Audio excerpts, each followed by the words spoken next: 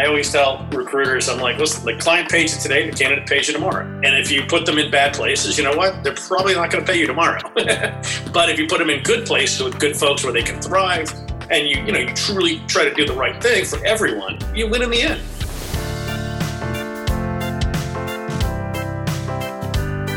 Welcome to the Resilient Recruiter Podcast. I'm your host, Mark Whitby. My special guest today is Rich Rosen. This is Rich's second appearance on the podcast, and he's back by popular demand because the last interview I did with him was the most popular interview of all time. What's cool about Rich is he's a regular guy who's achieving exceptional results. Most years, Rich bills around $1 million from his home office just outside of Boston. Yet he's very modest and he's willing to share his knowledge and experience to benefit others.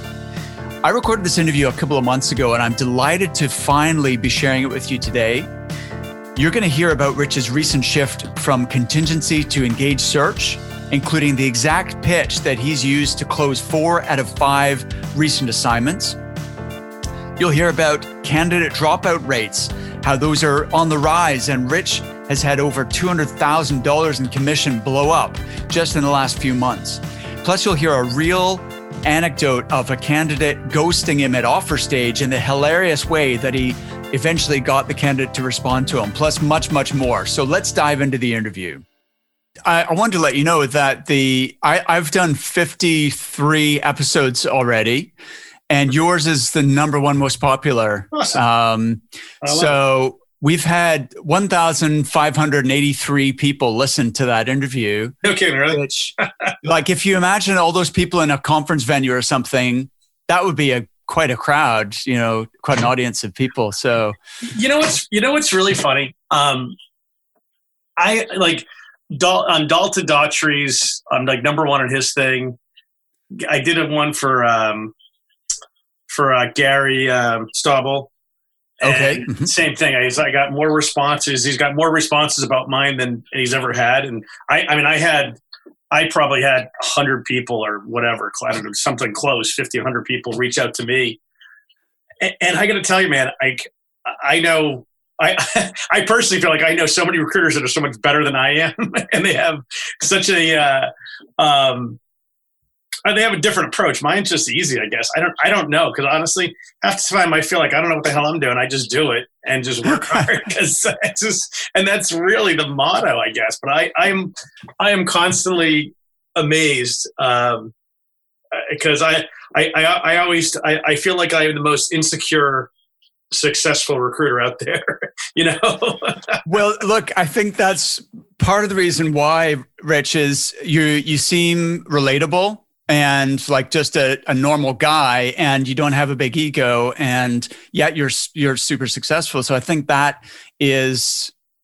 part of the reason people can your message resonates strongly. So I think I find it, I make it what I've learned, because one of the things I've done over the last few months is to for the first time in my career, quite frankly, I actually have more engaged searches than I do contingent searches. Good for you. That's awesome. Yeah. I just got one literally yesterday on Sunday afternoon. I was on the phone with a company in Israel getting another search and another engagement. And my pitch is, I find my pitch to be stupidly simple. And I can't believe it took me 25 years to figure it out, because it's basically like, dude, if you're serious, it's $10,000. If you're not serious, it's 25% contingent. I'm like, and then they're like, oh, it's expensive.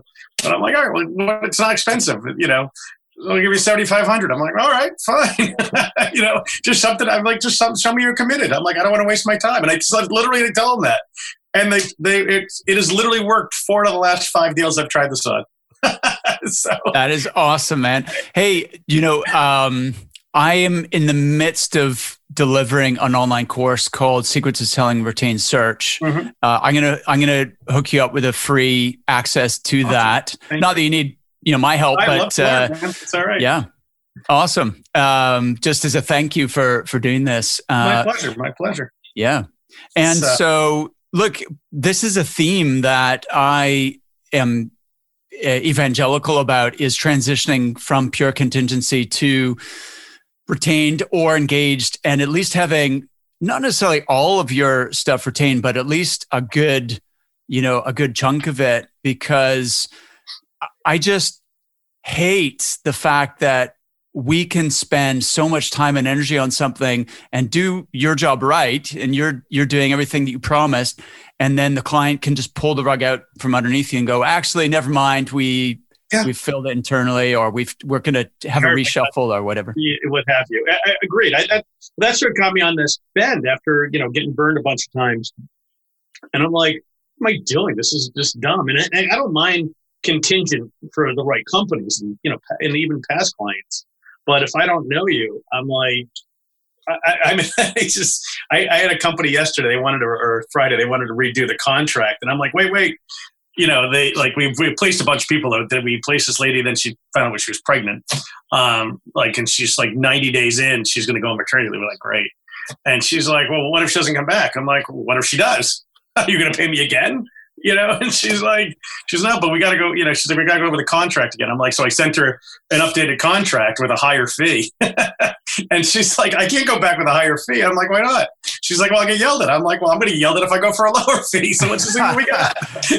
So we love what we had. That's hilarious. But it's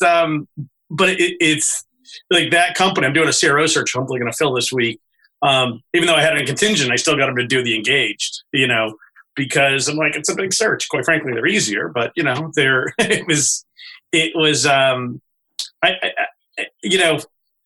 I think what I found with engaged, because I know a bunch of great recruiters who do it phenomenal. Like Chris Chillicuddy is a great recruiter out of Texas. I don't know if you know Chris or not. He's a I do. I've already interviewed him, but it's not been published yet. But yeah, good guy. Yeah, great guy, and he does a phenomenal retainer pitch. Phenomenal.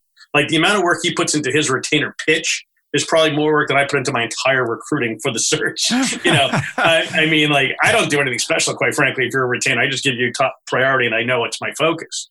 Yes. And it works. It's fine. Most people don't seem to care. Chris is just a master. But I think what most recruiters struggle with is trying to get that pitch down. And they think they have to be Heidrick & Struggles, Accenture, Deloitte. They think they have to be this, come across as this Harvard-educated, professor to give a proper, eloquent speech. And you don't really need it.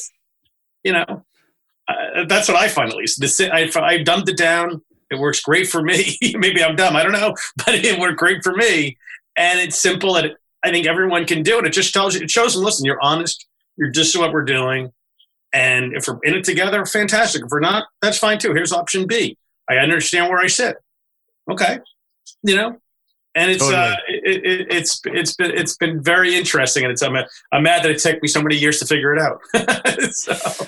Well, exactly. I actually think the pitch is less important than what comes before that, which is identifying the client's problem and what is the pain, what's the consequence if they don't get this right, and if they don't, fix it fast, right? And if they're in enough pain and you tell them, look, this is the way you should do it, and this is what I offer, then as long as they buy into you and they believe you can deliver, then they're gonna go with your recommended option, right? Agreed. You sound like you know what's going on, and you've been there before. And it's there's I mean, I think you make it easy where you're not wasting time, but they're serious. And that's what it comes down to. And then I mean, I even told this guy yesterday. I'm like, listen. He's like, well, what if we find someone on our own network? I'm like, well, run them through me. I mean, ideally, we do all the work anyway, and we place the guy for you, but run them through me. I mean, that way we obviously get another candidate anyway. And two, I'm like, listen, if it's this guy, these are minor like seed round, A round companies in some of these cases. So I'm like, we'll do the fee for half the cost. Like, I didn't have to really do any research on it. It's not great, but it's good for long-term business, right? That's very fair. And that's how I look at it. And it's a win-win because chances are my guy's going to be better. But if they hire theirs, all right, I made some money off it. It's not ideal, but you showed you're a business partner. And that's where I think a lot of recruiters also go south. They get greedy, they get stupid, they want to win the battle, not the war. and I think recruiters forget the thing recruiters hate to do the most is find new jobs. If you're a good partner, they come to you. So right. Actually, let's double click on that, Rich. What percentage of your work is from repeat clients as opposed to having to go out and find it? Most of my work comes from repeat clients or referrals. I mean, like this guy yesterday was a referral from another client. He referred me to his VC. The VC then referred me to these guys and a few others. But I need to market more than I do. But knock on wood, I don't usually have time, to do it. So we haven't have enough searches to work on. So, but once or twice a year, I'll do a good marketing blitz, and make a call here or there. But most of it comes to referrals, and they're interesting companies. And that's what I like. I mean, for me, it's all about working with good people. And, I have zero tolerance for working with jerks and just people that are going to treat you like garbage. Yeah, me too. So I don't, Great. If the fees are bad, the salaries are bad. I mean, I had a guy last week called me to work on a search. He had two openings. They wanted to pay $60,000 base salaries for a job that, everyone else in the country is paying $120,000 on the low end. I mean, I'm like, dude, you should be sending me your resume instead of me sending you a fee agreement. I'm like, this isn't bad. I don't know how you're going to hire anyone. And he wasn't really thrilled, but I'm like, well, go back and figure it out. Go look at the market. I'm like, yes. It's real advice. And so people, they may not like it at the time, but I'm sure they'll appreciate it when and refer me when the time comes. It seems like, So, Rich, can we? Now, this isn't going to help someone who's just starting out, but if someone's been doing this for a few years, what is your secret, for lack of a better word, to generating that repeat business and referrals coming in? Why do you think you've been able to do that? Because I think I'm extremely real with everyone. I talk to everyone the same way, whether it's the secretary or the CEO. I talk about all the things you're not supposed to talk about, like politics and religion and just fun topics that will get people off their guard. And it's just interesting to see how they are. Who are you really? And it's okay if you don't agree. But I find that people that are kind of far left, far right, they're usually a little off-center. They're usually off-center at everything, and they're not, not all of them, but a lot of them you just probably don't really want to work with, because unless that's your niche, I suppose. But it tells you a lot about who they are, how they're going to work, how they're going to operate, how tolerant they are. And I don't want to put people, like candidates, in a bad situation. And that also leads to referrals down the line. I mean, I always tell recruiters, I'm like, listen, the client pays you today, the candidate pays you tomorrow, Right. And if you put them in bad places, you know what? They're probably not going to pay you tomorrow. But if you put them in good places with good folks where they can thrive, and you truly try to do the right thing for everyone, you win in the end. So I think, you don't take every job you get, and don't, even if you're a new recruiter, ask the tough questions, learn the hard way. Just ask, what are these people like? And you tend to, one of the first things I ever learned in sales was you tend to attract clients and candidates, in this case, in this business, like yourself, True. So it really is. When you stop and think about who your favorite clients are, who do you work most, the best with, the people that are like yourself. They're real, they're fun, they're easy. They're not looking to break everyone's back over the littlest of things. And when you go outside that parameter and you start working with these fringe people that are a little bit extremists, whether it's whatever their political views are or just in their life in general, a lot of them, at least for me, they don't always, it doesn't always turn out well. They're trying to nickel and dime you for everything, and you waste a lot of time. So I think, you stay focused. Yeah, that's a bad sign if right up front clients are trying to squeeze your fees and argue over every little thing, then that's an indication of the tone of what's going to be coming through the whole process and the whole relationship, probably. Well, that's it. I mean, you're talking, you're talking on, most recruiters are 20, 25%, whatever, give or take percentage here or there, but 100 grand, you're talking $5,000 for someone that if they're using a recruiter should be solving a more valuable problem than $5,000. Right. I mean, it's, I always say when I do sales guys, so when they're always like, oh my God, the fee is so much, we can't pay more than 20%. And I'm like, the guy's going to bring in $2 million in revenue if he's done the right job. I'm like, is $5,000 or $10,000 really a showstopper for the right person? Whether it's salary or the fee. And I'm like, if that's the case, then you're probably going to screw them on commission too. And then, we all lose. So, I mean, that's not how you build a business. It's crazy. I don't know if I told you, like my first call this year was firing a client, actually. It was my first great. Because tell me what happened. Well, their plan was, their comp plan was ridiculous. It was a brand new company, young company, like, a few million in revenue. Great solution. But they didn't want to pay on channels. And they didn't want like channel revenue. And they had one channel partner. And they wanted to pay the candidate, the salespeople, quarter after the company gets paid. Usually in sales, you're paid, the month after you sign a contract, not 6 months later, because why would you do it? But plus, it's channel revenue. Who cares where it comes from? You pay that. Most companies, they'll pay you on the company's portion of the revenue from that partnership. And when you're only a, single digit, you're a seven-figure company, or, whatever, call it 5 million in revenue. Every dollar counts. So why would you not incentivize your sales guys to work on that? So I tried telling these guys, no one's going to take it. I called he's like, we've got this VP advisor who's done this 1,000 times. He said he built this plan. And I'm like, that's great. Still no one's going to take this job. So I called him and said, listen, what can we do to adjust this plan? He get completely bent out of shape over it. He's like, I've done this before. This is how it works. I'm like, it absolutely does not. And I'm like, you can make the guy the offer, but I will bet you, twice the paycheck that this guy's not going to take the job. I already talked to the candidate anyway. And this candidate came from that partner, which is the funny part. So they should have paid him for it. He was like a top producer. Wow. And the guy didn't take it. Client was all, couldn't believe this guy didn't take it. I'm like, why would you take this job? They're like, absolutely. And I'm like, no one's taking this job. And, and then now we're 3 months later, and they're still looking for that role. I mean, why, the total tangent, but I mean, you have to cut your losses sooner than later in this job. If you work on bad stuff or great, it may be the best solution in the world. And these guys I'd worked with in the past, the COO, and he called me and I'm like, this is going nowhere. You guys are going to shoot yourself in the foot. And, now they've been looking for 4 or 5 months. And how much revenue have they lost in that 4 or 5 months?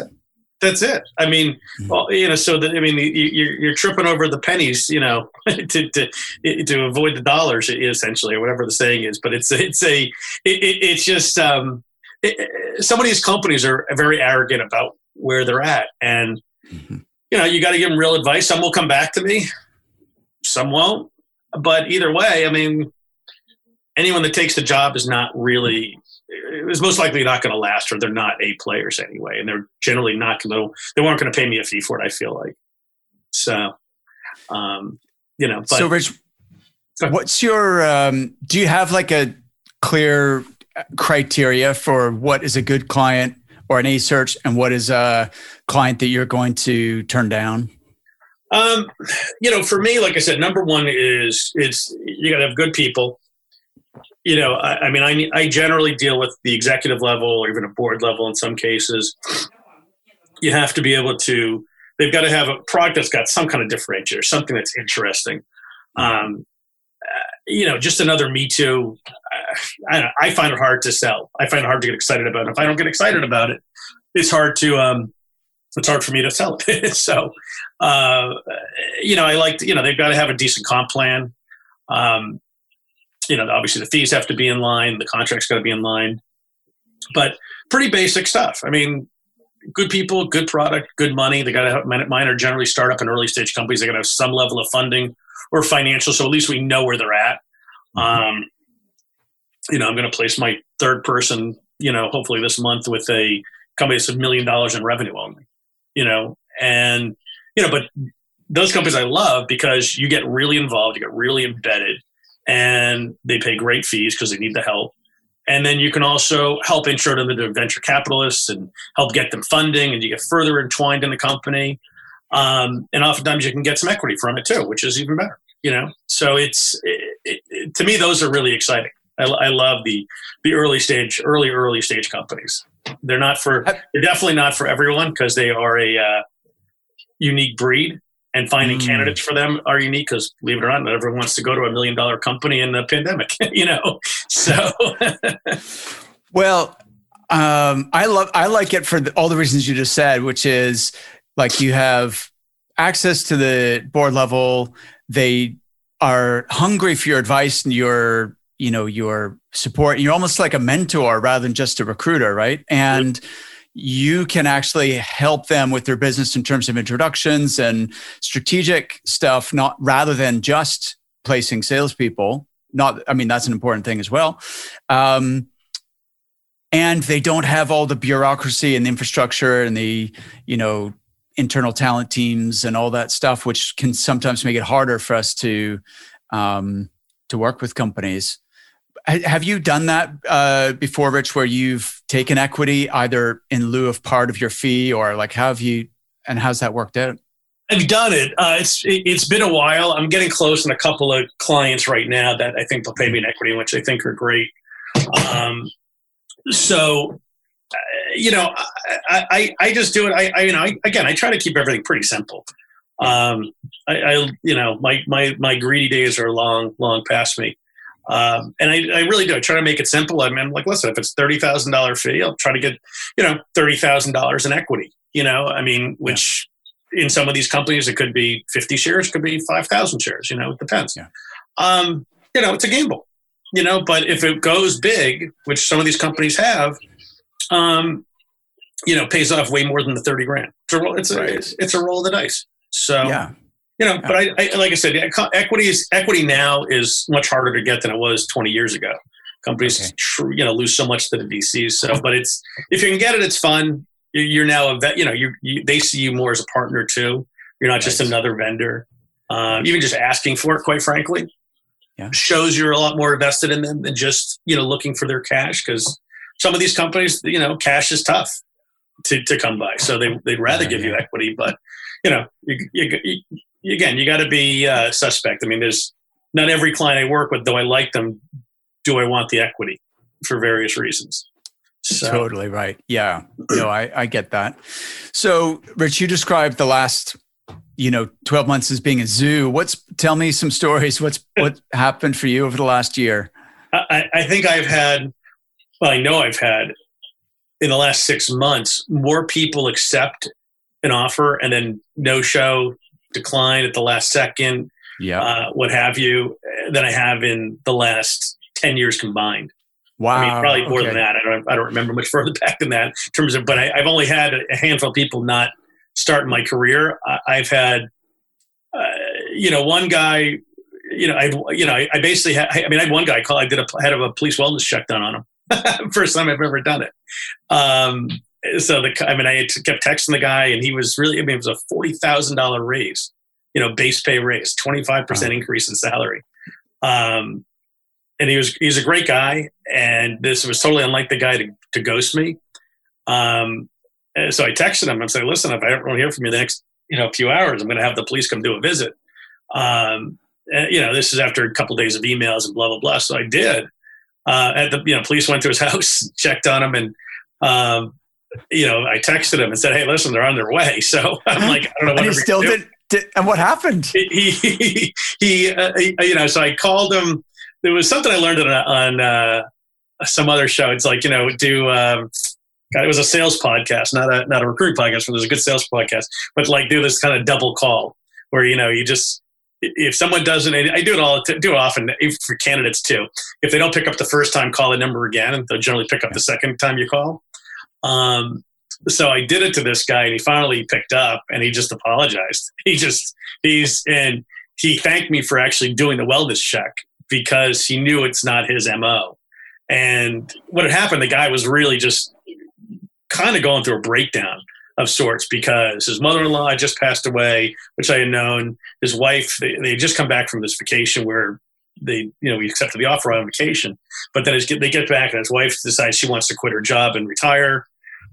His son, basically got their girlfriend pregnant. So it's just, and he's like, there's just too much going on. He's like, there's too much change. I'm literally like paralyzed. I mean, I've known this guy for years. I mean, he would have been, I would have bet my house that this guy would never have done this, but it was just so much going on, plus the pandemic. And he's like, I know it's the wrong thing. Like this, it's funny, the year earlier, the company wanted to hire him. And then at the 11th hour, they put the deal on hold. And now, unfortunately, this guy, not trying to play games, he ended up putting them on hold. Literally, it was a week before he was supposed to start. But it was, it's been crazy. I've had I think I've had $200,000 in commission blow up since September. I've never seen a run like that where it's just like close one, lose one, close two, lose another one. I mean, just you keep redoing these searches. So, it was, but it's funny. All these clients are seeing it. If you ask your clients, they're not mad. I mean, they don't love it. Obviously, they're not blaming me at least. And they said they've seen it themselves. They've had it happen with their own deals, their own candidates, even friends that they've had, it's the pandemic, especially in the world of startups, let alone, bigger companies. So yeah, it's been crazy. Yeah, it's definitely a trend. And I think that's going to continue for a while. This, Agreed. People accepting counteroffers or getting cold feet and so on. It's the feeling of uncertainty about everything. I think everyone is more stressed than normal. Well, I think they're more stressed than they even realized. And it's funny. So the counteroffer one, I had a guy take a counteroffer. It was a global VP role. Took a counteroffer, but like he turned this company down originally, and it was $40,000 more than my role. And then they came back a week after this guy started my job. They came back and offered the guy basically a guaranteed $2 million. Not much you could do. I mean, there was a $300,000 base increase. And I'm like, holy.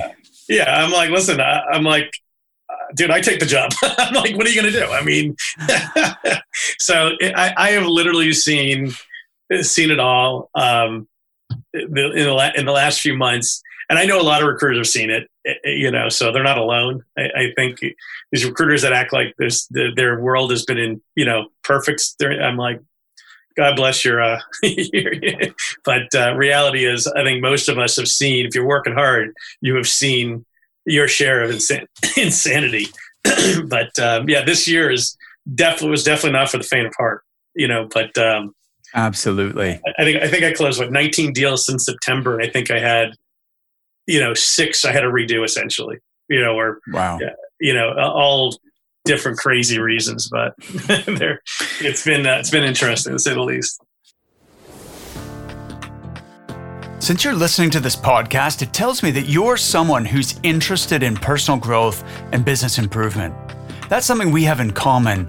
I really enjoy listening to podcasts, reading and listening to business books, watching TED Talks. But by far the most important investment I've made in my own development has been working with a coach. It started back in 1999, 2000, when I was working as a recruiter. I hired a coach and he helped me to double my billings in 90 days. It sounds corny, but it was really a life-changing experience. Since then, I've worked with various coaches almost continuously over the years, and it's made a massive difference to my own personal and business success. In fact, that first experience of working with a coach was the catalyst for me ultimately deciding that much as I loved recruitment, my true purpose was to become a coach and enable others to achieve their full potential. Fast forward to today, and I work with recruitment business owners to help them escape the feast and famine roller coaster and create consistent, predictable billings. If you'd like to know more, you can apply for a free strategy session at recruitmentcoach.com/breakthrough. Rich, let's talk about ghosting for a sec. That was a term you brought up a second ago. And it's definitely something I think, even like this is before the pandemic, it's almost like it's a lot more common. When I started in business, people returned your calls. It was just like there was an etiquette, right? Of how it was just normal that when you call someone, they call you back, right? And not always, of course, but someone who you have a relationship with. If it's a cold call, they're not necessarily going to call you back, but someone you're working with, they're going to call you back. And then I see that over time, and I don't know if it's coincides with the rise of like mobile phone use and texting and everything, but it seems like, I don't know. It seems like it's just acceptable, or it's perceived as acceptable to just stop communicating.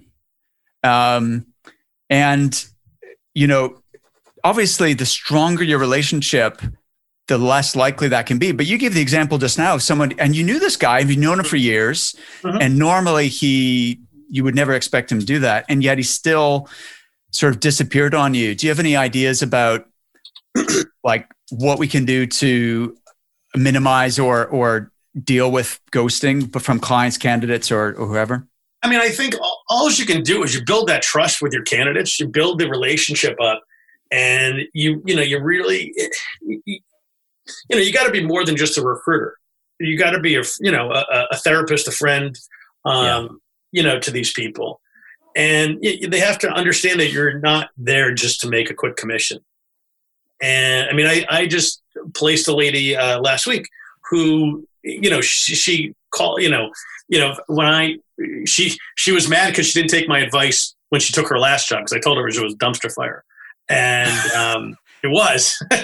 So, I mean, but she knew from that point, I had nothing for her at that point either. I just, I actually, that's true. I had another role, but timing, she was already down the path of this company. I'm like, this is what you're going to find out about that company. So make sure you ask those questions. And she did. She believed the owner, and now she believes me. The end of the day is now she knows when I tell her, hey, this is the story. This is the story. And I think there's no need to really lie in this business. If you have to lie to sell your job, you probably are not working on the right job. Right. So, I mean, absolutely. I mean, it's not real Mensa level thought process, but it is the reality. If you need to BS about it, you're probably working on the wrong opportunity, and you're not going to build long-term reliability. Or your earlier question about client flow, candidate flow, etc. If you're lying, you're dying essentially. I mean, in the long term. So I mean, that's the easiest and best way is just build real rapport. Stop sounding like a sales guy. Quite frankly. So, it's easy to say build rapport. I mean, I think everyone wants to build rapport. No, there's no one who wakes up in the morning in our job and says, sure, I think I'm going to try and really have some crummy rapport today, right? So how do you do that? I mean, apart from always telling the truth and being direct, even if it's not what people want to hear. I mean, it gets... but I think it's really tone of voice. I mean, I think if you talk to people, you have a real conversation. You ask real questions. You ask about them. Ask all, what interests them. What's going to make them make their job change? What's going to, what do they do for fun? What are they all about? And I think you just talk to them like I said, talk about politics, talk about religion, talk about all the things you're not supposed to talk about, quite frankly. Those that get offended. You're the only person I've ever heard give that advice, which is opposite to. It's true. Think about it. I mean, you need to be able to have.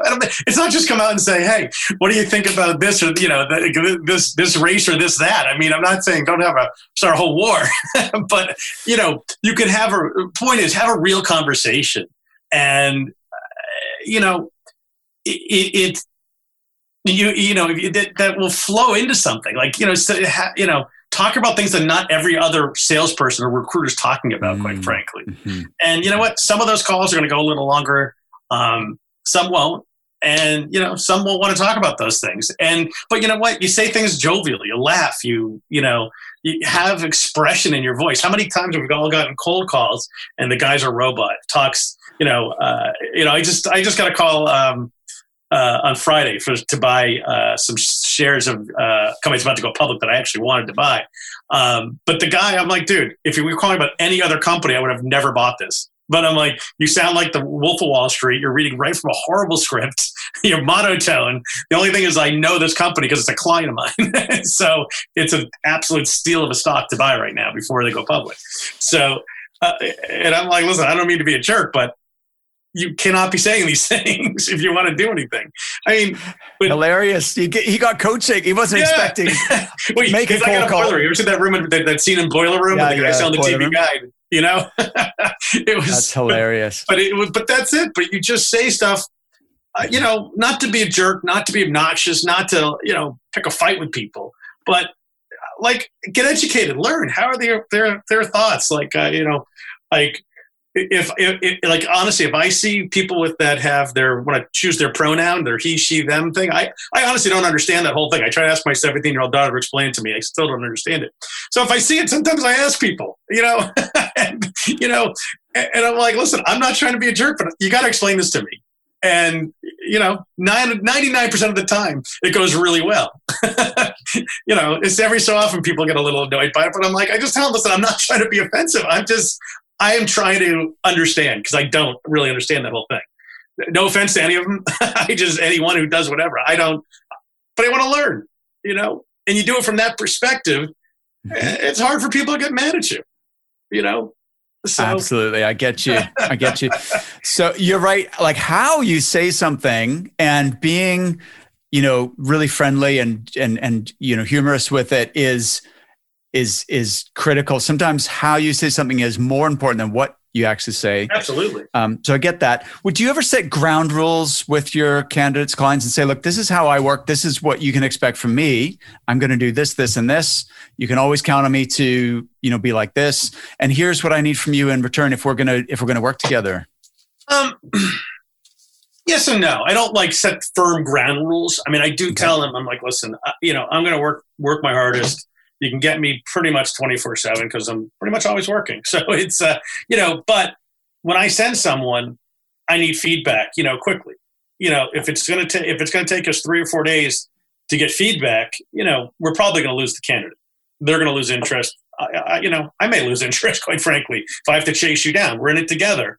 And the great thing about those engagement contracts, quite frankly, if they don't get back to me within, I think I have it at 48 hours, my agreement's filled. I can walk away from the search clean if I want to with the deposit, because again, you're a partnership. Either we're really in it together or we're not, and that's the whole point of it, So that's the only thing I set with them is feedback is key. After interviews, once I send a candidate a resume over, telling me they're just good or they're bad doesn't really help me. I actually, if you want me to improve on the search, I need to understand why they're good, why they're bad. And, it's not to fight with you, but maybe you have a misunderstanding. Maybe I missed something. So I want to learn if I missed it. And if you missed it, I'd hope you'd want to understand, what I heard and why I sent this person. Because I think a lot of stuff that we all do our little write-ups when we send candidates over. But my guess is, 80% of the clients don't even read that. So, so my write-ups are 3, 4, maybe 6 lines max. Okay. Max bullet points. Because I don't think they read them. So, and so what kind of stuff do you put in there? It's really bullet pointed almost to the T of what they're looking for. If they're looking for A, B, and C, it's like, well, this guy has done A, B, and C. I'm like, and I think like those of us have done this for a while too. I think, clients tend to trust you. They're like, hey, we're paying this guy a lot of money. We should trust him. So, it's very rare. If I send a candidate, they don't get interviewed. That's good. 1 out of 100, maybe 1 out of 1,000, maybe. I don't even know, but it's pretty rare. I expect if I send them in, we're getting an interview. Half the time I just put this guy's free on Tuesday, or I'll text him when I send it over. I'll email him and then I'll text him, say, hey, I just sent you a resume. This guy's good on Tuesday. What time works for you? Awesome. Just to speed it all up. But flipping this onto the candidate side, in terms, we were talking about ghosting, and what I find is people do not like giving bad news. Mm-hmm. And so they would rather completely burn the bridge in the relationship rather than just tell you, Rich, I'm really sorry, but I've I've had a change of heart, because that's really hard for people. I just wonder if we said up front, listen, and like make it okay for them to do that. I don't know if it would make a difference or not, but just say, listen, if I ever tell you about an opportunity and you're not interested, that's okay. Just tell me. Or maybe initially you're interested and then you go and meet them and it's not for you, or whatever. At whatever point, we just need to always have the open communication and to be honest with each other. And I would rather know what you're really thinking and feeling, because then I can help you better, and we can continue working together until, the day comes when we do find that perfect next step for you. Do you ever structure conversations like that? So, I tell everyone, I'm like, listen, if you're not interested, it's okay. Tell me. I'd rather know what works, doesn't work for you. I even started doing this in my emails over the last few weeks to try it out. Because it's so funny, like what we've all taught 20 years ago about email versus what's putting in today, are so different. I even put a line in that basically says, feel free to tell me no, but would this be something you're interested in? So it's basically like, listen, just get back to me one way or the other. And then even if they say no, you can always respond and say, listen, appreciate it. What would you be interested in? I'm still happy to have a conversation. And then you can still pitch your role to them once they come back to you. So, it's a nice, easy out for them, which some people tell you is good. Some people tell you it's bad, but we're trying it, see if it works. And so far it's worked fairly well, I think. Test new things. So with you gave a couple of tips earlier, Rich, which were the double call. So you call, it rings out, call again, and then hopefully they pick up the second time.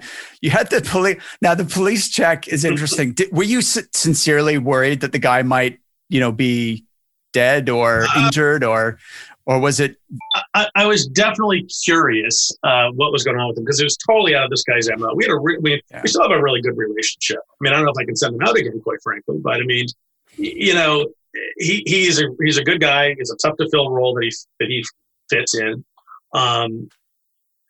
So I was generally concerned of what was going on, because it was totally out of his nature.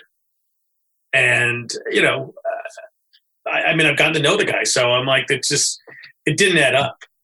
And, with everything going on in the world today, you never know what's going on.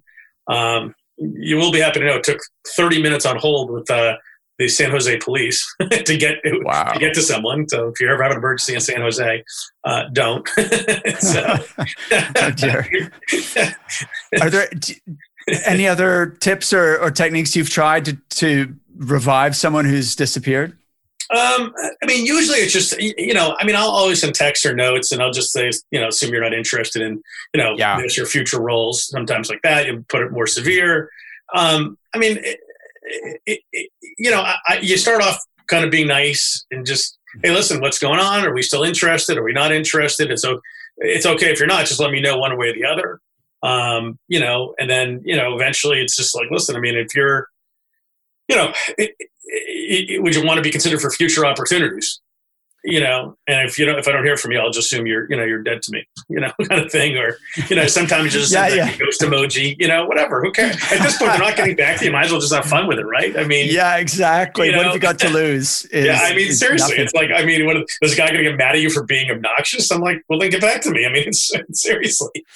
I've got I call it a breakup email that I send to people, which seems to work really well. Like I'll be emailing, like a typical time that people ghost you is you've sent your agreement or your proposal over, and then they seemed really interested when you talk to them, right? And then you don't hear anything back, and you follow up. I don't want to chase people. That's not, I'm too busy for that. So I'll send one follow up, and then people ignore that. Then I'll send the breakup email, which basically says, look, I'm assuming that you're no longer interested in this. But the door's open if you want to talk again. For now, I'm going to archive this and move on. Mm-hmm. And then for some reason, people always get back to that one. So they feel guilty. Yeah, exactly. Yeah. Well, that could be it. Yeah. Which is great. Anything that triggers a response, like I'm not a great writer. So I feel like anytime, if I can get someone on the phone, I can win them over, having a conversation. I'm not interested. Well, here's the story anyway. Maybe someone could benefit from it or whatever. and then suddenly they're interested, or whether it's a client or a candidate. But I mean, anything to get them talking is our point. I mean, that's all this outreach should be done to generate a phone call of some sort or some kind of meeting. Yes. And whatever it is, whether it's just letting them know, but most people do feel guilty about it, I find, I mean, exactly. And that, to your point, is exactly why they don't really get back to you, because they don't want to deliver the bad news, let alone us having to deliver, hey, you didn't get the job, or candidate took another offer or whatever. But it's the candidates and the clients themselves. They do feel, it's kind of funny when they feel guilty, which I think kind of means you did a great job, but someone else either undercut you, or it was a money thing, or whatever. But, because if they didn't like you, they would just be like, nah, good, see you later. Absolutely. But you made another point there. I was going to add, one of the other things that you said about how you don't want to chase people, and especially with candidates, I find, and clients really, I guess, for that matter too. Like, one of the rules that I always live by, was one of the first things I was ever taught at MRI, was from an old kind of grizzly recruiter at the time, was, as it starts is as it goes. And if you've got to start out chasing someone, that's how it's going to end as well. And you're just wasting your time. And you think about all your deals you've done, you probably didn't have to chase them too much, a call or two here or there. But those ones you had to fight to win, not really fight to win, but you had to keep following up with them. They are always the trouble ones, Yeah, it's first. I think there's something to that, and it's also positioning, right? Like when you're super busy, and you literally don't have time to chase people, and you're not that hungry to chase people, and that sends a message as well subliminally that, wow, this guy must be really good, because he's like, we're having to chase him, if anything, rather than he's like desperate for business or whatever. Yeah. I mean, there's a fine line between, you being desperate and you wanting the job versus, for them to view it that way. I mean, like, I've got a company that called me and, 2 weeks ago, and it's an early stage company. They're just trying to figure everything out, but it's, I just have my tickler say it's once a week. And, I just, he's like, he told me, don't let me not get back to you, because he knows he's bad at it, quite frankly. But he prefaced it up front. Fair enough. So I literally have it set automatically every week. It just automatically sends him an email, and it's just like, Ashton, what's going on? Are we starting this? Do we still need our sales guy? And that's it. So you know what? And I think on the second week, it starts saying, this is my automated email to remind you. Excellent. So I'm not desperate for your job, but I liked you and I'd love to help you out, basically. Right. That's not what it says, but that's kind of the emphasis of it. Let me know what you want to do. And hilarious. Hey, let's talk tools for a sec. What system are you using for that automated email, Rich? So I use Outplay. Outplay. All right. Outplay.hq, which is a great tool. Great guys that run it. They, it does everything from you can even do phone mail drops with it, which I don't use it for, but you can. It does your email campaigns, or can remind you to go off on LinkedIn. It can remind you to text. I think it actually can text as well. You could do it for a lot of things. I mainly just use it for the campaign management, the email strings, because it ties directly into Crelate for my ATS. Okay. It makes it really simple when you send, my admin puts the people in the database that I tell them to put in. It then automatically emails them, puts them on a string over the next couple of weeks. Got it. All right, that's cool. I'll check that out. The one I use for that is called interseller.io. Yep.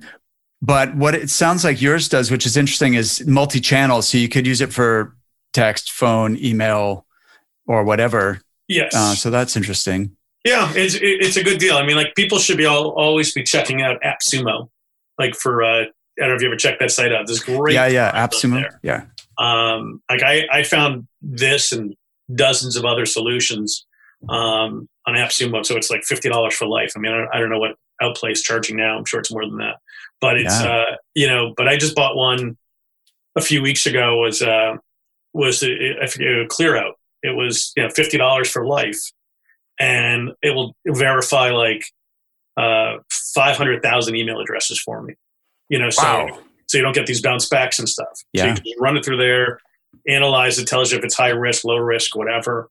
And, you won't get the bounces. So hopefully you don't end up on a blacklist and amongst other things. But there's some great tools on AppSumo. What would you say are the things you use every week? So you've got Crelate, you've got Outplay.hq. So what are the other things that you have most useful? So the things that I use, like everything down, I use Phantom PDF for my signature stuff and for, PDF stuff instead of Adobe. I use, Who Knows is a good contact and search engine, kind of an alternative to Hire Tool or LinkedIn for a fraction of the cost. It's really cool because you can use Who Knows, and it will actually search, several other contact finder databases. So you don't need to go to like the Swordfish and the Lucius and all those others, which I have those as well. Mm-hmm. But you get a one-stop shop. And actually, if you mention my name, I think they give you a discount too. But awesome. They are WHONOWS? WHOKNOWS. KNOW, yeah. But so those guys are good. whoknows.com. Recruiterly is good. Jamie's really good over there. Similar thing, you can use it to help do research and find contact information. Lucia's, Lucia and Swordfish are, good ones. Pre-contact tools, probably one of the most accurate ones, quite frankly, but it's also one of the slowest ones. So what was it called? Pre-contact tool. Pre-contact tool. Okay. Yeah. Cool. No, it doesn't roll off the tongue, but they have good info. Find that lead's a good one. Some of these are they're free. Some of them are cheap deals I bought off of AppSumo, quite frankly. So for $50, why not give it a shot, right? Yeah, no, totally. Chatterworks is another one that's up and coming. That's got some really cool features coming out. Chatterworks. Chatterworks. Yes. Okay. They've got some really cool tools coming out that will even tell you the optimal time to send to that individual. Oh, that's interesting. Yeah. So it's that one's pretty cool. Crystal Knows is a kind of a fun one to look at. I've seen that. Yeah, that one's fun. Because don't they do like DISC personality assessments, and you can do you get your candidates to fill that out, or? No, you don't need to. That's the thing. It takes it all off of social. They look at your LinkedIn profile, look at your social media, and they build a fairly accurate story about what words to use to that person. I don't use that one a ton, but I am it's kind of on my list to start using more. I just think it's a fun tool, and I find it scarily accurate. I know, like for me, it tells you to like talk fast and get to the point, which is totally how to sell to me, so gotcha. It's a fun one to look at. It's a good party trick. Yeah, no, totally. The challenge with all this stuff is that you can be like a magpie and have, shiny object syndrome, where you're just like, there's so many interesting tools out there. You can kind of get really distracted. And how do you sort of balance that off with being productive versus also making sure that you are aware of the tools that are going to help you be more efficient? Absolutely. So I've got a pretty streamlined approach, even though I've got tons of tools. I don't use them all the time. They're different ones for different stuff. And most of mine, if that list I gave you, 90% of them are contact finder. So if one doesn't have it, you have the other one check it. And so what I do, my process is pretty simple. I think it's pretty simple, at least. I use one other tool called OneTab. So from a candidate situation, I build my list at night. And then, you just basically put all your LinkedIn tabs into this OneTab program. I send that one link to my admin overseas. He enters all those people, and then he goes through all those tools for me and finds the contact info. Right. And there is 90% of the tools we use, quite frankly. And, then that automatically goes into Crelate, ties to a job. That job's tied to Outplay. Outplay sends the email out. And now I don't look like a one-man band anymore. So though there's a lot of tools, you're 100% right. People so many recruiters get lost in the glitz and the stuff. I love recruiting tools and technology. Like there's actually another one that is really good called Track 360, Track 365.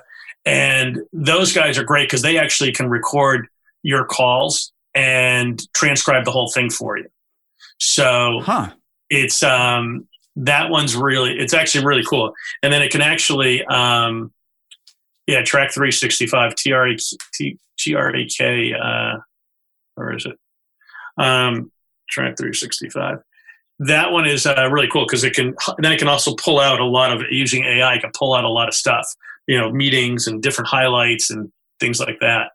What would you use that for? So if I'm taking a job order, especially like yesterday, I'm talking to a guy, overseas, I want to make sure I double check because sometimes you can't hear, you may miss something or whatever. This thing's picking it up pretty clearly and gives you a pretty good indication of what was being said. But it really transcribes the whole thing. It's like having someone dictating and taking all the notes. So it's so it's a very cool tool that actually can be a ton of value. Instead of taking notes while someone's talking too, you can now actually focus on what they're saying, knowing this whole thing's being recorded. You can always, so you can go back and get your notes and you can, really just have a more interactive conversation. Yeah, TRAQ 365. I will check that out. That sounds cool. I'm glad to hear you finally hired an offshore virtual assistant, Rich, because last time we spoke, you were trying to do everything yourself, which to me sounded insane. But it's well, you know what? I've had them off and on, and even this one is off and on. Quite frankly, they're only 20 hours a week. I am not a good manager. Is what I've learned, and I don't have the patience to really do it right. But I use Loom a lot, make a lot of videos, and try to do it that way. Yeah, I even this. I mean, I honestly, I wish I could figure out how to use an admin better. To be honest with you, it's like a total weakness of mine. Listen, if there's one area I can help you with, I think that might be it. So let me follow up with you on that because it's something I really has transformed my life, my business, and I'm really passionate about. And it's not as difficult as you might think. And you don't have to be. I don't think I'm a great manager either, to be honest. But it's just like probably increased my productivity by 3 or 4 times. That's great. Yeah, that's what I need. I have him doing the very simple work. I just, I find like for every niche is different. Like in sales, it took me years to realize that sales was a hard niche to recruit in, as silly as that may sound, because there's so many nuances. And I find like even in the States, when I've got other recruiters doing splits with me, they don't always get the nuances of the different titles and everything else. And that's the biggest problem is guys overseas, there's so many variants on what an account executive could be called.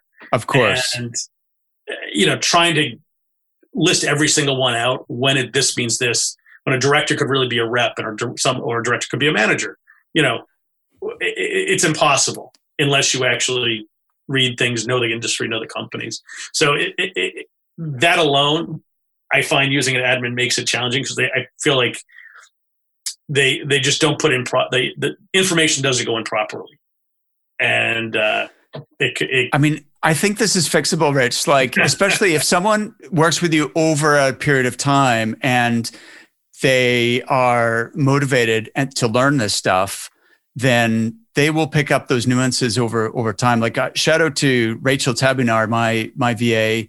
She actually manages my podcast now. She was so good at just the admin stuff, and she's been with me a couple of years. So I just said, "Hey, do you want to look after the podcast?" So basically, everything apart from you and I having this conversation is coordinated by her, and she does a fantastic job. So she knows, like, she can look at someone's LinkedIn profile and know, would this person be a good guest? Are they a potential client? And she just or is that person actually, they look right, but they're not, she's pretty good at all that. So that's great. Yeah. And I'd love to talk to you about that, because that is definitely one area where I could certainly use some cleanup.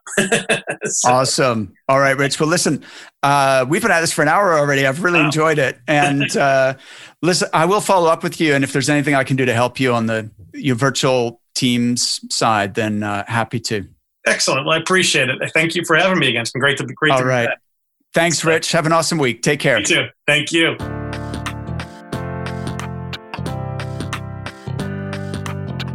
Thank you so much for listening to The Resilient Recruiter. If you've enjoyed the show, the best way you can show your support is to click that subscribe button. Thanks again, and I'll see you next time.